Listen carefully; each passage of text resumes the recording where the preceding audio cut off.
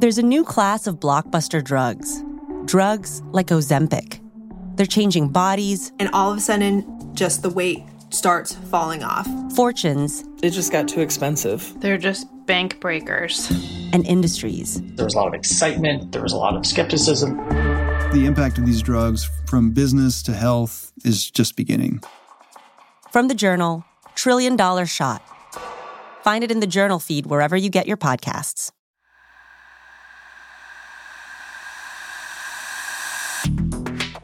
Welcome to Parcast Crime Bites. We wanted to give our listeners some additional content to help them dive even deeper into the true crime world. Every week, in addition to your normal Con Artists episode, we're exploring the most fascinating true crime themes covered across the Parcast Network. We've collected short clips from some of our most popular Parcast originals to help us explore ideas like motivation, method, and madness, and show how interconnected the true crime world really is. You can find the original episodes of these for free on Spotify or wherever you listen to podcasts. A list of episodes that we used will be posted in the episode description. Today, we're discussing cases of mothers misbehaving. We often think of mothers as consummate nurturers who wouldn't hurt anyone. Today, we'll see that this isn't always the case. What makes mothers hurt the ones they love most, even their own children? Statistically, women are much less likely to commit violent crime than men. According to the Bureau of Justice Statistics, in 2018, only 18.3% of violent crimes were committed by females. That means that, when confronted with female offenders, we as a society are much more scandalized. Our disbelief that the softer sex can be involved in heinous crime extends to their treatment by the criminal justice system. Women are twice as likely to avoid incarceration if convicted. But when mothers do commit crimes, it can have a profound impact on their children. They tend to adopt their parents' delinquent tendencies. David P. Farrington, professor of criminology at Cambridge University, said of this generational trend, "The fact that delinquency is transmitted from one generation to the next is indisputable." Professor Kevin Wright of the State University of New York at Binghamton also studied this trend. He said, "Delinquents are more likely than non-delinquents to have delinquent fathers and mothers.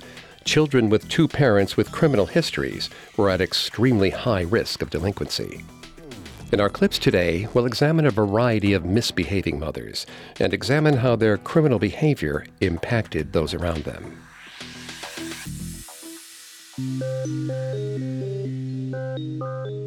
Through popular reality TV shows such as Dance Moms, we become acquainted with the idea of a stage mom.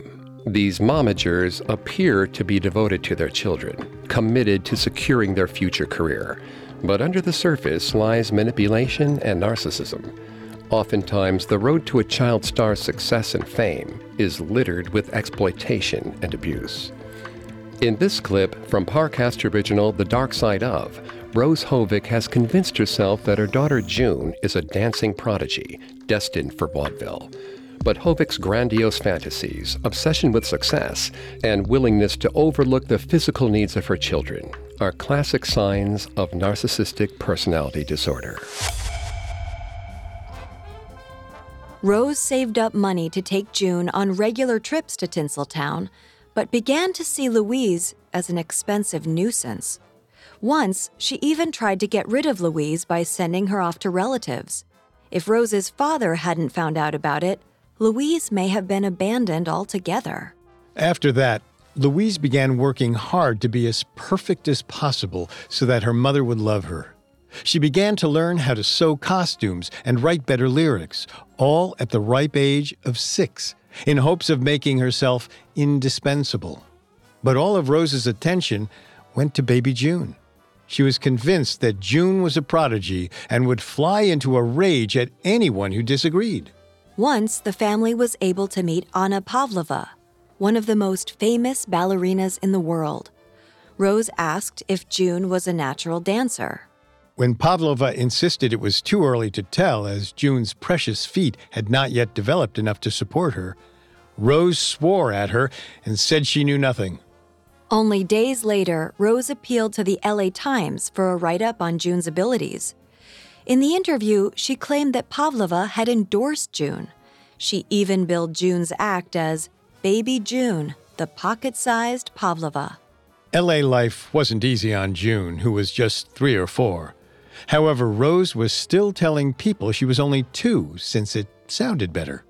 Rose worked June hard whenever they were in LA. Their days were packed with auditions, performances, and intense practice. June complied stoically, never arguing with her mother, even as this activity slowly broke her young body. Rose was convinced it was the only way to get into the movies, and June did whatever Mother asked. Rose would stay in Hollywood until the money ran out, then go home to Seattle and beg for more from her father. She always seemed to find more money, and the girls never got a break in their intense rehearsal schedules. They should have been starting school, but Rose saw no need for that. She felt schools would taint her babies, and besides, they wouldn't have the time to rehearse or the freedom to travel and perform. Rose was also neglecting basic hygiene needs, such as teaching the girls to brush their teeth. She believed, strangely, that brushing would remove the enamel from their teeth and cause them cavities. Meanwhile, Louise's twisted teeth were beginning to cause her pain, but Rose didn't want to spend any money on them. Money was often tight, since it all went to costumes and travel. Rose often stayed with her father instead of paying for an apartment, but it wasn't enough. So she found another way to stretch the checkbook. She and the girls began stealing clothing, jewelry, and valuables from other performers while backstage.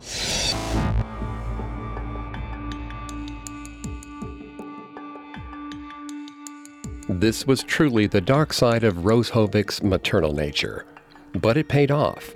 Both June and Louise went on to have successful careers in Hollywood, but their success was marred by the scars left by their mother. Louise, later known as Gypsy Rose Lee, suffered from dental issues for the rest of her life. June had trouble maintaining healthy, stable relationships and was divorced 3 times. The girls were famous, but at what cost? While Rose Hovick was undoubtedly abusive towards her children, she was able to rationalize it by her end goal. All she wanted was for her girls to be successful and famous. But in our next clip from Con Artists, we'll see that not every criminal mother has such altruistic intentions. Sante Kimes was simply looking for a new partner in crime, so she chose her own son, Kenneth Kimes Jr., dragging him into countless robbery, forgery, and murder schemes. Like Rose Hovick, Sante controlled every aspect of her son Kenneth's life from an early age. She completely isolated him from kids his own age, homeschooling him and hand-selecting the few neighborhood children he was allowed to play with. In doing so, Sante positioned herself as the center of her son's life, a singular source of knowledge and comfort. By the time Kenneth and Sante were arrested for murder in the early 2000s, Kenneth's life was no longer his own. He wouldn't utter a single word without his mother's approval. It wasn't until 5 a.m. on Tuesday, July 7th, 1998, that the NYPD made an important connection.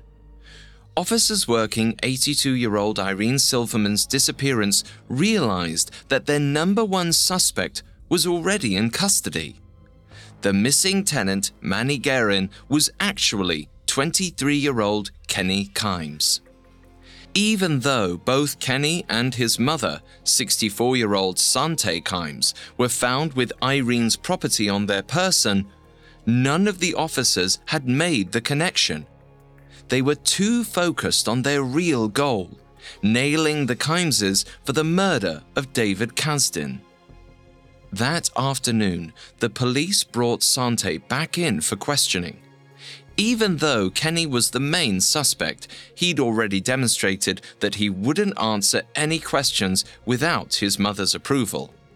Just Mirandizing him the night of his arrest had taken almost an hour. With every question, he shouted through the open door to the next room where his mother sat handcuffed. "Mom, what should I do? Is it okay?" Only after she yelled back her consent would Kenny agree to each portion of the standardized warning. asking him for details on Irene Silverman was pointless. Instead, Officer Tommy Hackett tried to supplicate Sante. He wasn't here to accuse her or charge her for the disappearance. He just wanted to find Irene. But Sante was never the type to relinquish the upper hand. If she had information that he was after, he would have to pay for it somehow. Quid pro quo. And until Sante figured out what she wanted, she played dumb. How did she know Irene was actually missing and the cops weren't trying to pull a fast one on her? Hackett countered with the front page of the New York Daily News with Irene's face under the headline, "Socialite Missing." But she continued to brush him off. "I don't know what you're talking about. You should really put your energy into finding this woman. Maybe she's out walking her dog." Eventually, her blasé attitude made Hackett lose his cool. He snapped at her. She needed to help them find this poor 82-year-old woman. After his outburst, Sante refused to say another word without her lawyer.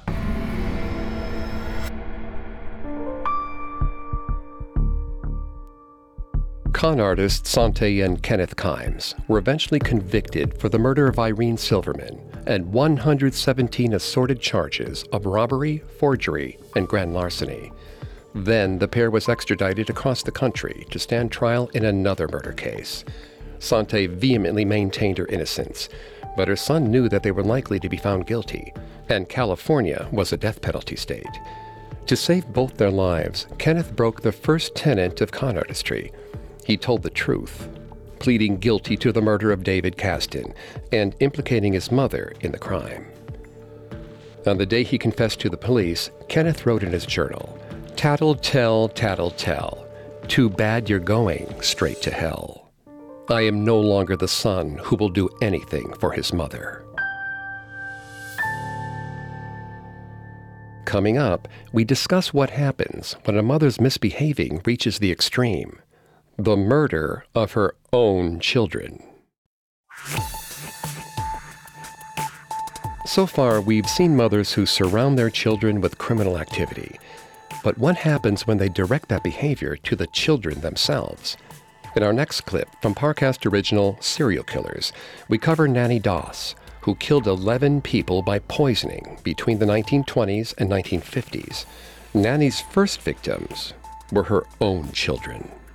Though Doss's later murders were financially motivated, it is unknown why she killed her own children. It's possible that Doss lashed out at her children because of the actions of their father, Charlie Braggs. When Charlie committed adultery, it's possible that Nanny took her revenge on their innocent children. This makes sense because Nanny retaliated with infidelities of her own, and the constant stress of trying to keep her household together as barely more than a teenager herself drove Nanny to drink and smoke regularly. Even at this stage in her life, Nanny's husband saw signs that she was a dangerous woman to be around. Years later, he would tell reporters, "When she got mad, I wouldn't eat anything she fixed or drink anything around the house." So it's pretty clear that the idea of getting poisoned by his wife wasn't far from his mind. Or perhaps from a more cynical standpoint, Charlie only claimed he suspected his wife was a killer years after the fact in order to cash in on the hype of her arrest. Well, whether Charlie saw it coming or not, his caution wasn't enough to save his two middle daughters. That's right. Nanny Doss' first two victims were her own children, both of whom were toddlers at the time.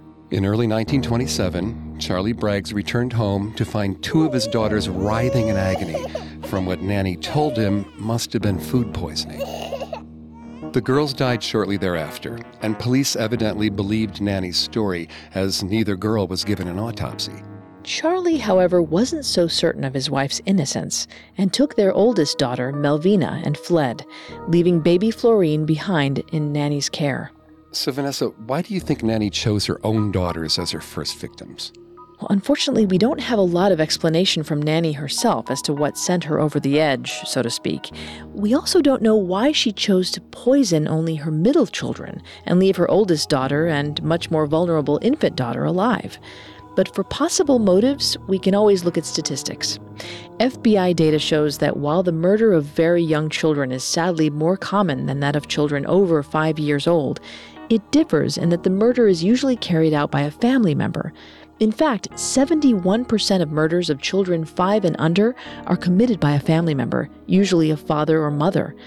The FBI has even estimated that that number may be higher, since deaths from SIDS can look a lot like deaths from suffocation, and deaths from a vicious beating can look like an accidental fall.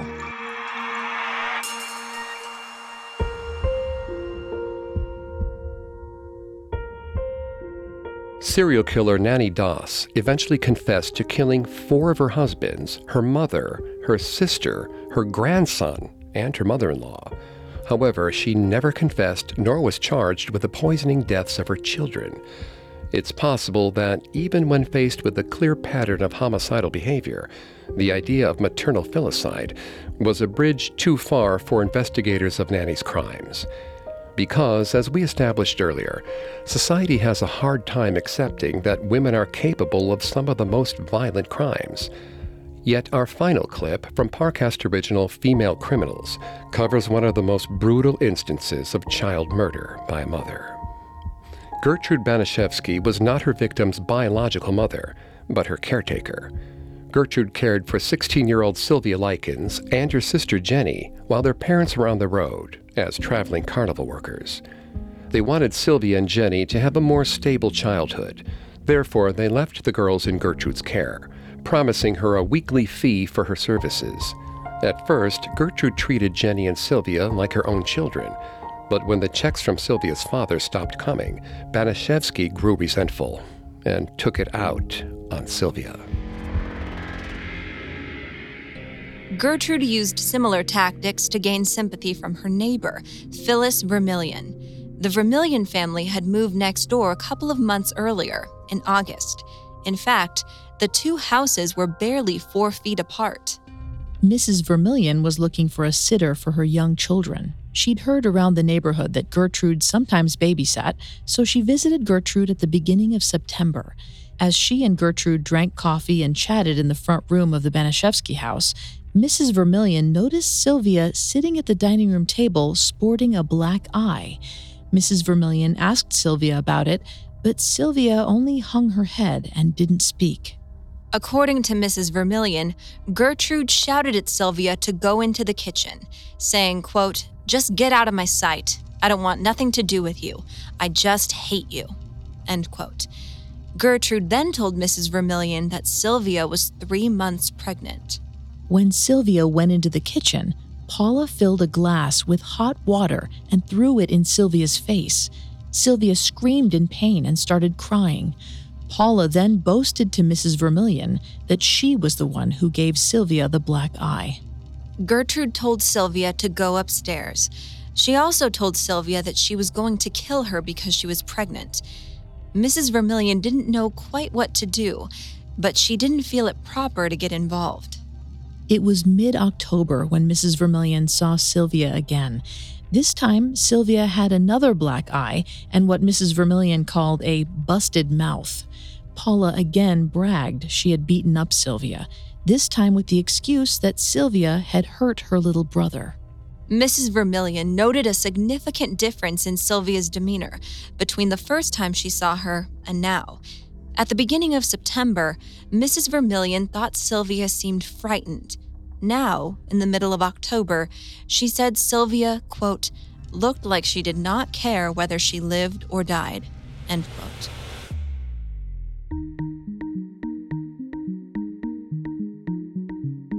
Eventually, with the help of her own children and 2 neighborhood boys, Gertrude Banaszewski tortured Sylvia Likens to death.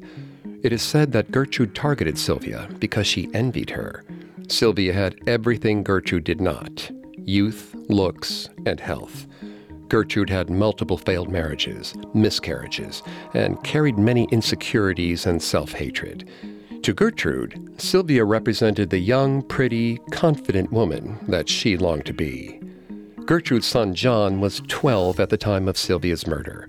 He served 2 years in prison for his involvement in her death and was the only perpetrator to show remorse publicly about the crime. He called his mom a selfish, self-centered woman and believes he and the other children participated due to fear of Gertrude. While the mothers in our clips today committed a variety of crimes, their behavior is equally uncharacteristic with what we perceive as maternal. It flies in the face of our perception of a mother as someone who is forever warm, nurturing, and self-sacrificing. But as we've demonstrated, the bonds of motherhood only extend so far. Sante Kimes was willing to make her son Kenneth a murderer to further her own fraud schemes.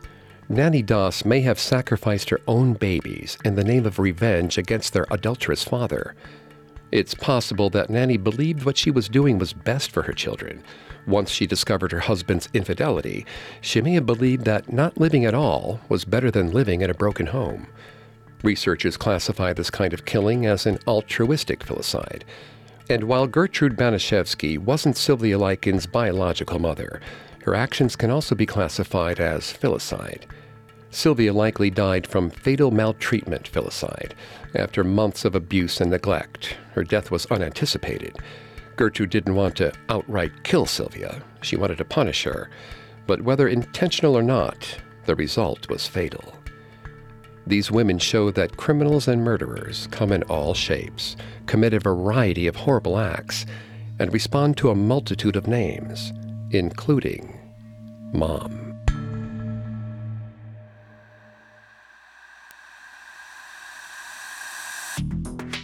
Thanks for tuning into Parcast Crime Bites. We hope you enjoyed this episode on mothers misbehaving. We'll be back next week with a brand new episode on victims who escaped. If you'd like to listen to the episodes we discussed today in full, simply search for our Parcast original shows, The Dark Side of, Con Artists, Serial Killers, and Female Criminals on Spotify. Not only does Spotify already have all your favorite music, but now Spotify is making it easy for you to enjoy all of your favorite Parcast originals for free from your phone, desktop, or smart speaker. And don't forget to follow us on Facebook and Instagram at Parcast and Twitter at Parcast Network. I'll see you next time.